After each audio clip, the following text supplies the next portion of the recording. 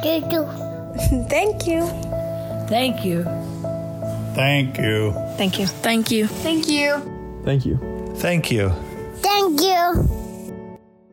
Here I am again with my sweet sister. So happy that she's joining us again for the podcast today to talk more about her book that's upcoming.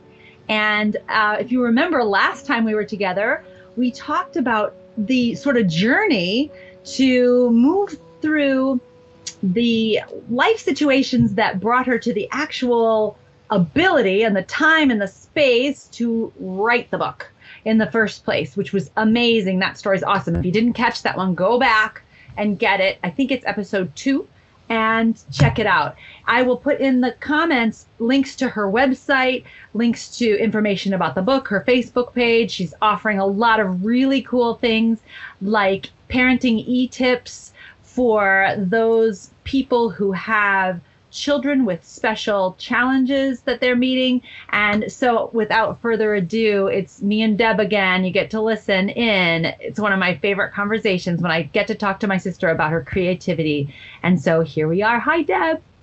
Hi, Lori. I'm so glad to be back together. And it kind of feels really great because the last one, remember, was about the letting go, and that we sometimes have this way we think things need to go, and God is serving it up on a platter to us, and we're not wanting to go there.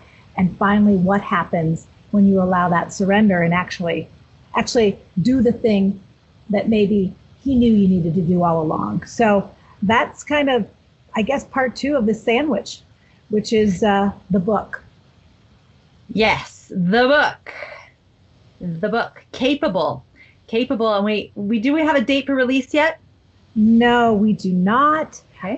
But we're getting closer and closer, and I'm the really journey continues, right? Yeah, I'm really excited about some of the endorsements and attention that the book is getting, and not because I need the book to get attention, but because truly, I had one purpose, and that's one purpose in writing this is that hopefully by telling my parenting journey, warts and all, I can, in some small way, inspire others to parent intentionally and courageously so that their child get that message, that all-important message that he or she is capable. So that's the purpose. I know we're getting close to that, and I guess all I could say is stay tuned for that release date. Yay. Well, and of course you want the book to get attention. I'm sorry to just slip in a little coaching here. Because this story is going to help so many people. And honestly, I feel like it's not only for people who have children with challenges, because the story itself is frankly heartwarming, entertaining, and seriously just a great read. So yes, the book deserves attention, and I can't wait for it to get its due. Well, that's my hope. I've had like a cross section of readers, and folks have said that, parenting is difficult under the best of circumstances, and it's nearly impossible when somehow, based on some measure, the world has judged your child as somehow less than. So I think I've had folks read that found it relatable, whether their kid was just all the way from whether their kid was just going through the oppositional teen years, all the way to folks whose kids were facing some serious challenges. Yes. And I got to be one of those people who got to read it ahead of time, and it was really an excellent journey to be on with you, even though I was with you in real life, because having not lived it, getting to relive all those things with you was really a gift, because the culmination and the sort of overview of how you dealt with unwavering tenacity. Well, I'm sure you feel like you wavered a few times, but honestly, the theme of the way, you're human, right? So moving through all of that was just inspiring to watch as it was happening, and it was inspiring to read again. So Do you want to tell us a little bit? You want to tell people a little bit about the book, or? Sure. Yeah. Well, so it's written as narrative nonfiction, and again, it lays out my parenting journey. It weaves in the relevant research and stories of others, all based on the premise that parental beliefs influence behaviors, and those behaviors can make a big difference in the life of a child. So the idea is that what we do as the most influential people in our kids' lives really matter. And so that notion of high expectations parenting is that those messages that we send to our kids can make a big difference. So by using the research and the story together, I hope to give parents a real visceral experience of what my journey was like, and then at the same time inspire them to say, hey, yeah, she did this and it worked for her kid, and it might work for mine too. Yes. So when you go over the book, is there a portion you want to read to us, or do you want to tell us a little bit more first? Because I think that there's an excerpt. I guess I would say that. So my story begins when my son is born. My son is born and diagnosed with a rare genetic syndrome, and I talk through those intentional parenting decisions, but tell it as a story. I made the intentional choice not to write as a handbook, but to write. I felt that the experience was best told as story, because in story we can understand, we can feel those emotions, we can understand what it's actually like to do the work of high expectations parenting, and I felt that would be more helpful to parents than a handbook format in terms of giving them a sense of what it's like to take on high expectations parenting. Absolutely. So this is why this podcast exists, because I love stories, and stories are so much more inspirational than step one, step two, right. Or it's. I think that's why I told this story before, but I will say it again. When I read the book, I came home from a trip and said to people that I had spent time with my sister. And because it really felt like I was with you. I mean, like, it honestly just rolled off my tongue. I was telling them, oh, yeah, I got to spend all this great time with Deb. And I went, wait a minute. Nope, she wasn't even there. But reading the book, I felt like I really did get to spend time with you. And as I said before, if the world gets to spend some time with my sister, it is a gift. That is so kind, Lori. That is so kind. So when I had to go back and think about this book, I really thought that, the reason for writing was to inspire others to parent intentionally and courageously, as I said. But it also turned out to be a lesson in humility and gratitude for me. It ended up as kind of, to use your metaphor, a 4-year labor of love that turned into one big, not just a sandwich, but almost a gratitude footlong, if you will. Because there were so many times as I went back through, and in order to write, I traveled kind of those roads again in my mind to tell that story as it naturally unfolded over about 20 plus years. And I was purposely chronicling the events and experience and incidents, things that happened, to capture those feelings, those emotions, the decisions that were made, the paths that were taken, to give parents that experience. And there was a lot of pain in that. There was a lot of pain in that, in going back through those and remembering exactly what that felt like, to wish I was just the mom who got to sit and enjoy snacking with other moms at the park, instead of constantly feeling like I had to do something to make sure my child was constantly getting the challenge they needed. And I was almost jealous of those parents who could just sit back and have the audacity to complain about little things, when I felt that every moment was precious to my child. And in every moment that I wasn't enriching, he was falling behind. So there was a lot of pain in that, but there was a lot of pleasant surprise and a lot of unexpected kind of sources of gratitude that welled up that I stumbled on, like little presents along the way. So it was like, wow, this was really hard. But then I started seeing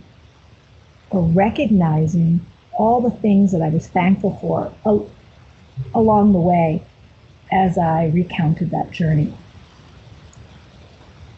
Well, and so as you lived your own life from birth, frankly, all the way through, I feel like you were prepared for such a time as this. I feel like that your situation would have turned out differently for other people because everybody doesn't have your background and your experience as just being Deb as a baby all the way up through, your special ed studies and educational psychology, PhD. And I feel like God knows so well what we can handle, right? And, gives you the children that you can help along the way to become all that they can become because of who you already were. Does that feel like that resonates for you? Well, I appreciate that. And I wonder if that's true of all of us. We're all prepared for a time such as that in which we find ourselves. And actually, given some feedback from a very important reader of mine that's here with me right now, I actually added a chapter talking about just that notion of how we all have a moment. We all have a moment, a place deep within ourselves from which we draw this bottomless well of perseverance.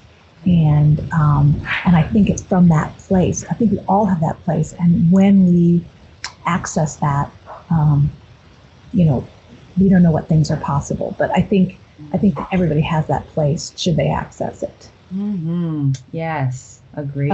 So I would say that the first thing I'm grateful for was I was grateful as I started writing this. I realized I was grateful for the moment because the moment in which I was writing, when I started in 2016, was a moment in which education, psychology, and sociology were all kind of coming together. All these fields coming together with an interest in how people succeed.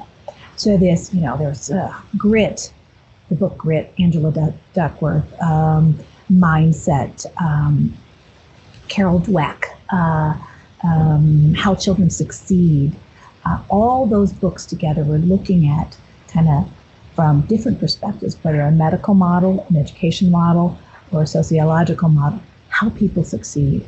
And so that kind of was a springboard for me for thinking about, what is the role of grit and persistence and our mindset. And so it allowed me, so that moment, I think this moment is a good one because we're all fields are coming together. Everyone has an interest in that. Even as you know, even popular literature, right? So it was a great time to think about how we encourage success, and it allowed me to look back at early research around expectations, around parental beliefs and behaviors and how they shape the messages our kids get. And so and inside of that, sorry. I was just saying that first that was my first kind of realization of real gratitude, because I think the moment made the time ripe to do this kind of writing. Absolutely. And so, you were talking about parent mindset, and what I think even for folks outside of this particular parenting story, as far as parenting mindset, and then all this information sort of coming to fruition or to a head all at once, it's as an individual person, right? The idea that this neuroplasticity of the brain, or the fact that the brain, doesn't stop, shrink so much and you can't learn more. That whole, myth that we used to believe just not that long ago, Right. that we couldn't do better, we couldn't change, we couldn't grow, we couldn't continue to learn as we aged. That I think also caught the attention of more people than just the success people. It's kind of like, wait, so I think all of that, It's true. knowledge in mindset and grit and those books were really well received by the population because it was also some great hope, right? Absolutely. And I think I talk a lot in the book about, unleashing the power of yet in the book. And what we need to do as parents, no matter where our kids' current level of functioning is. I just talked to some readers whose children have significant challenge, or non-vocal communicators, have a lot of challenges going on. And we talked about, regardless, looking at where you are in terms of, or not here yet, as opposed to looking at those challenges as absolute, is the coin of the realm. Whether you have a child who's challenged by some ADHD, or whether you have a child who has severe autism, or has some severe physical needs. So I like that notion that it's universal. And I'm finding that out from my readers, because folks that are reading are saying, yeah, that pertains to me too. That pertains to the kid too. And each child is unique and is in a very different situation. But that notion of unleashing the power of yet applies regardless. Yes. So I don't know. Do you want to launch into it? What do you want to do, Laura? Yeah. Can you read us an excerpt, or are you ready for that? Or you want to tell us some more about? Tell you what, that kind of gives you an overview of the book, and I do want to read a little excerpt, because it kind of gives you a sense of the book as story. And this is just a little piece from when Jack was really small. Awesome. Bring it on. Like any parent with a compromised child, I continued to scan the landscape for even the slightest sign that Jack was with us and that he was fighting. Finally, one came during another one of Dr. Friedrich's hunting expeditions. The doctor had insisted upon what the nurses explained in hushed tones as a very painful test whereby a needle is inserted into the lower abdomen and directly into the infant's bladder to obtain urine. This test was yet another in search of that ever-elusive enzyme that Friedrich was sure was the source of all Jack's troubles. I dreaded the idea of seeing my baby subject to any type of pain. If it is uncomfortable for you, you may choose not to be present for the procedure, dripped Friedrich's accent. The good doctor clearly didn't know who he was dealing with. You bet your goose step I was going to be there. No way I was going to let my baby go through this ordeal alone. So there I stood, pressed against the cold steel of the examining table, stroking Jack's flaccid forearm. Dr. Friedrich, whose character at this point I have completely villainized, possibly unfairly, was poised with a needle that looked like a deadly weapon in comparison to Jack's spare frame, his chest imperceptibly rising and falling with the hum of the ventilator. Friedrich lowered the needle toward Jack's exposed abdomen and was just about to puncture the tissue-thin skin when my son fought back, the only way a 3.5-pounder can. He shot a stream of pee directly into the air. The urine was a heat-seeking projectile that found its target as surely as if there was a bullseye painted squarely on the doctor's face. A slow smile then spread on my own. The nurse in attendance and I side-eyed each other and suppressed a shared giggle. Friedrich motioned the same nurse, who resumed a straight face as she dutifully handed him a surgical towel. He stoically mopped his brow, abandoning his mission, grumbling as he walked away, something about how now there was no point to the test, as there was nothing left to collect. Excuse the bad pun, but I admit that Jack was not the only one who was relieved, as I quietly reveled in the fact that my son has escaped the giant needle. I looked for the procedure to be rescheduled, but it was not, and to this day I can't explain why. Was what I witnessed an involuntary biological function or a sign of personal agency? As irrational as it may seem, I grabbed a hold of this incident as a sure sign that Jack was gaining ground. And at the same time, I too was gaining ground. I prefer to think that Jack showed what in today's parlance might be likened to grit. And so it was that Pee-Pee-Gate became the mantra for an expression of will, of presence, a life force that was emerging within my son.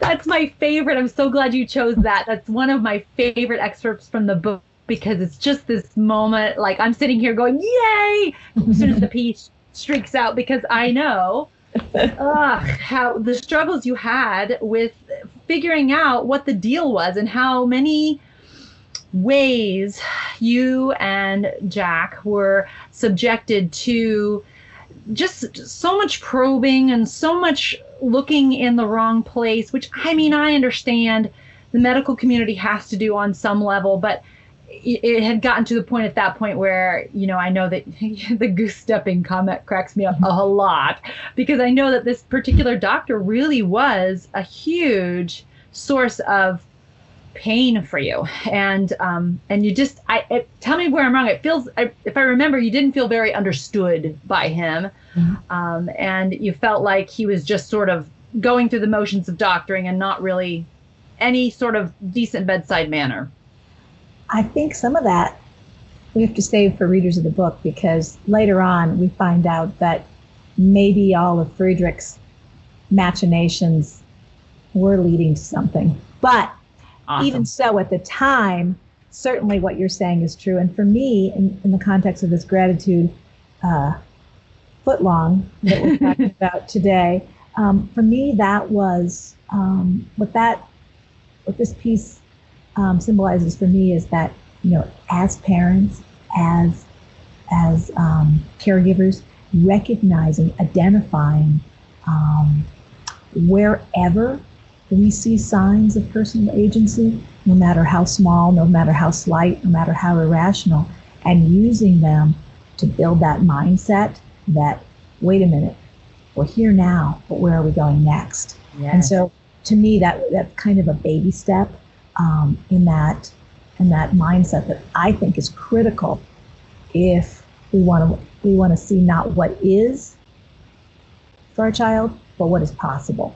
Yes. For what we know, what was at the time was there weren't many signs of life, right? And so to imagine what is possible is where we have to live. So such a great excerpt, such a good choice. Thank you so much. I know that all of our listeners are probably like going, ooh, I can't wait to read more. And you should feel like that because this book is really a page turner.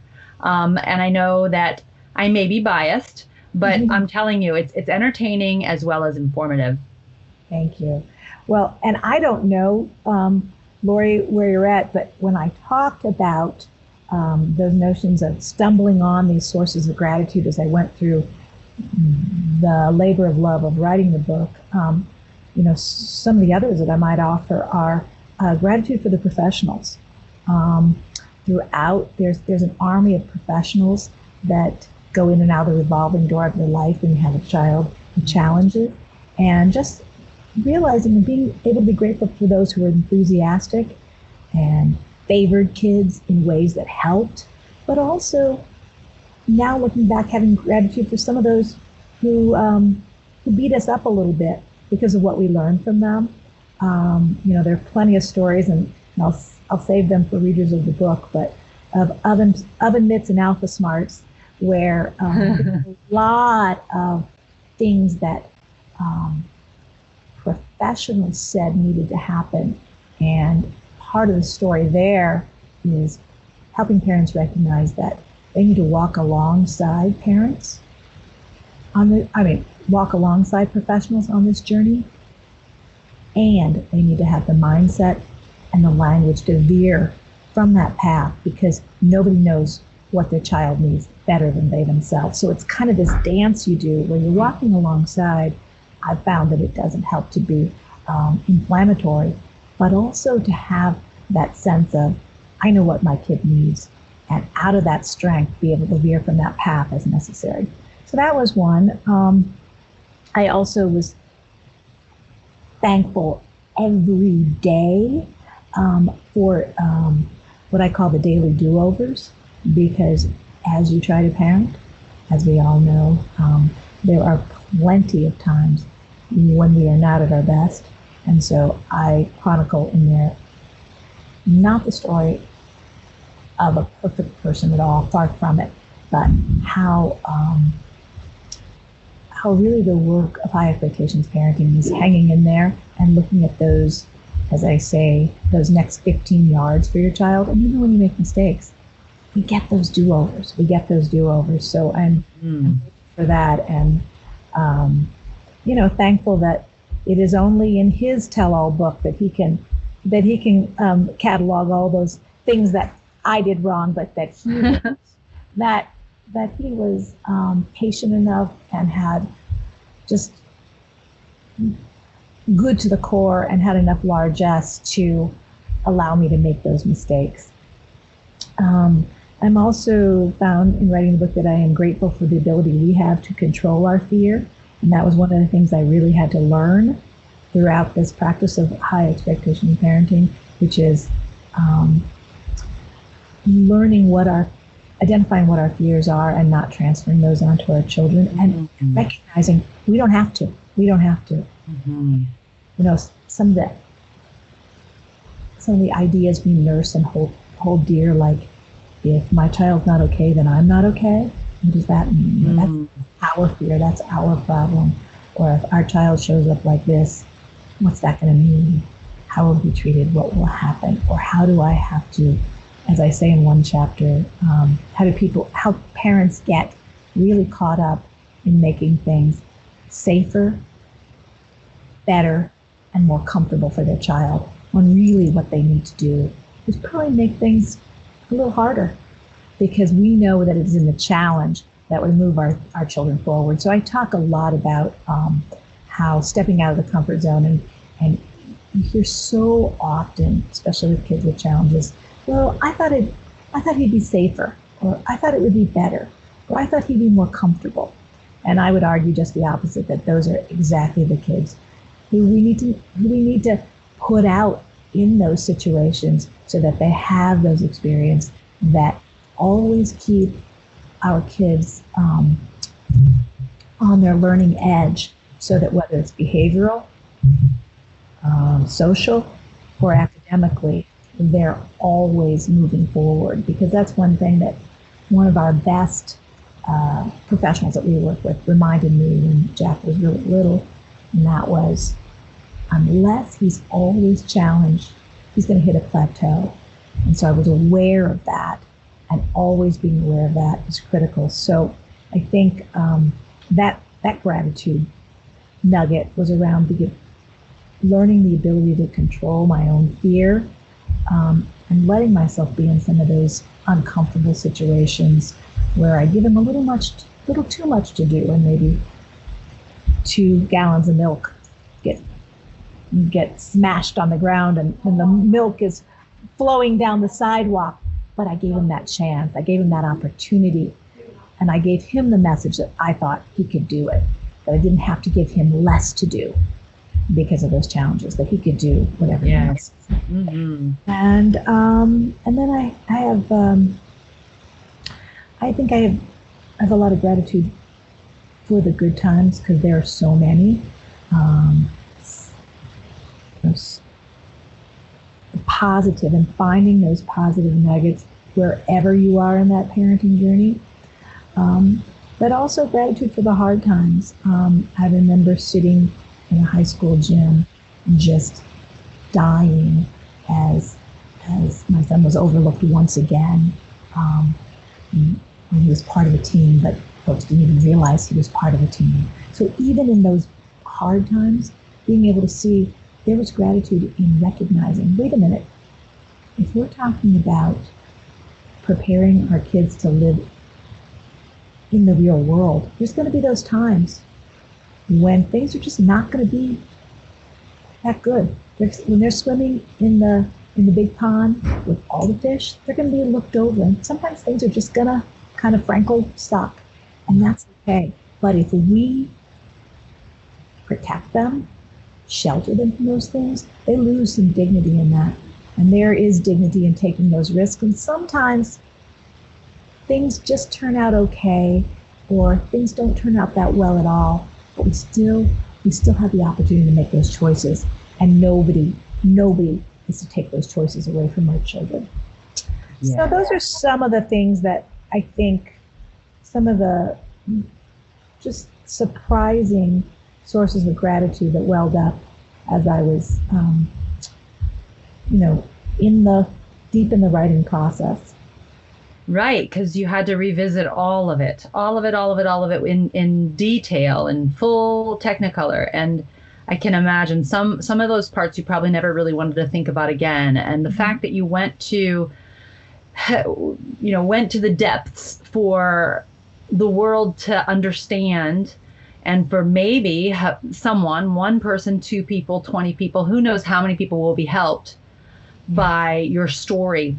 I thank you, because again, not only is it going to be informative and helpful to people, it is entertaining to read. So thank you. Thank you too so much, Lori. And I'm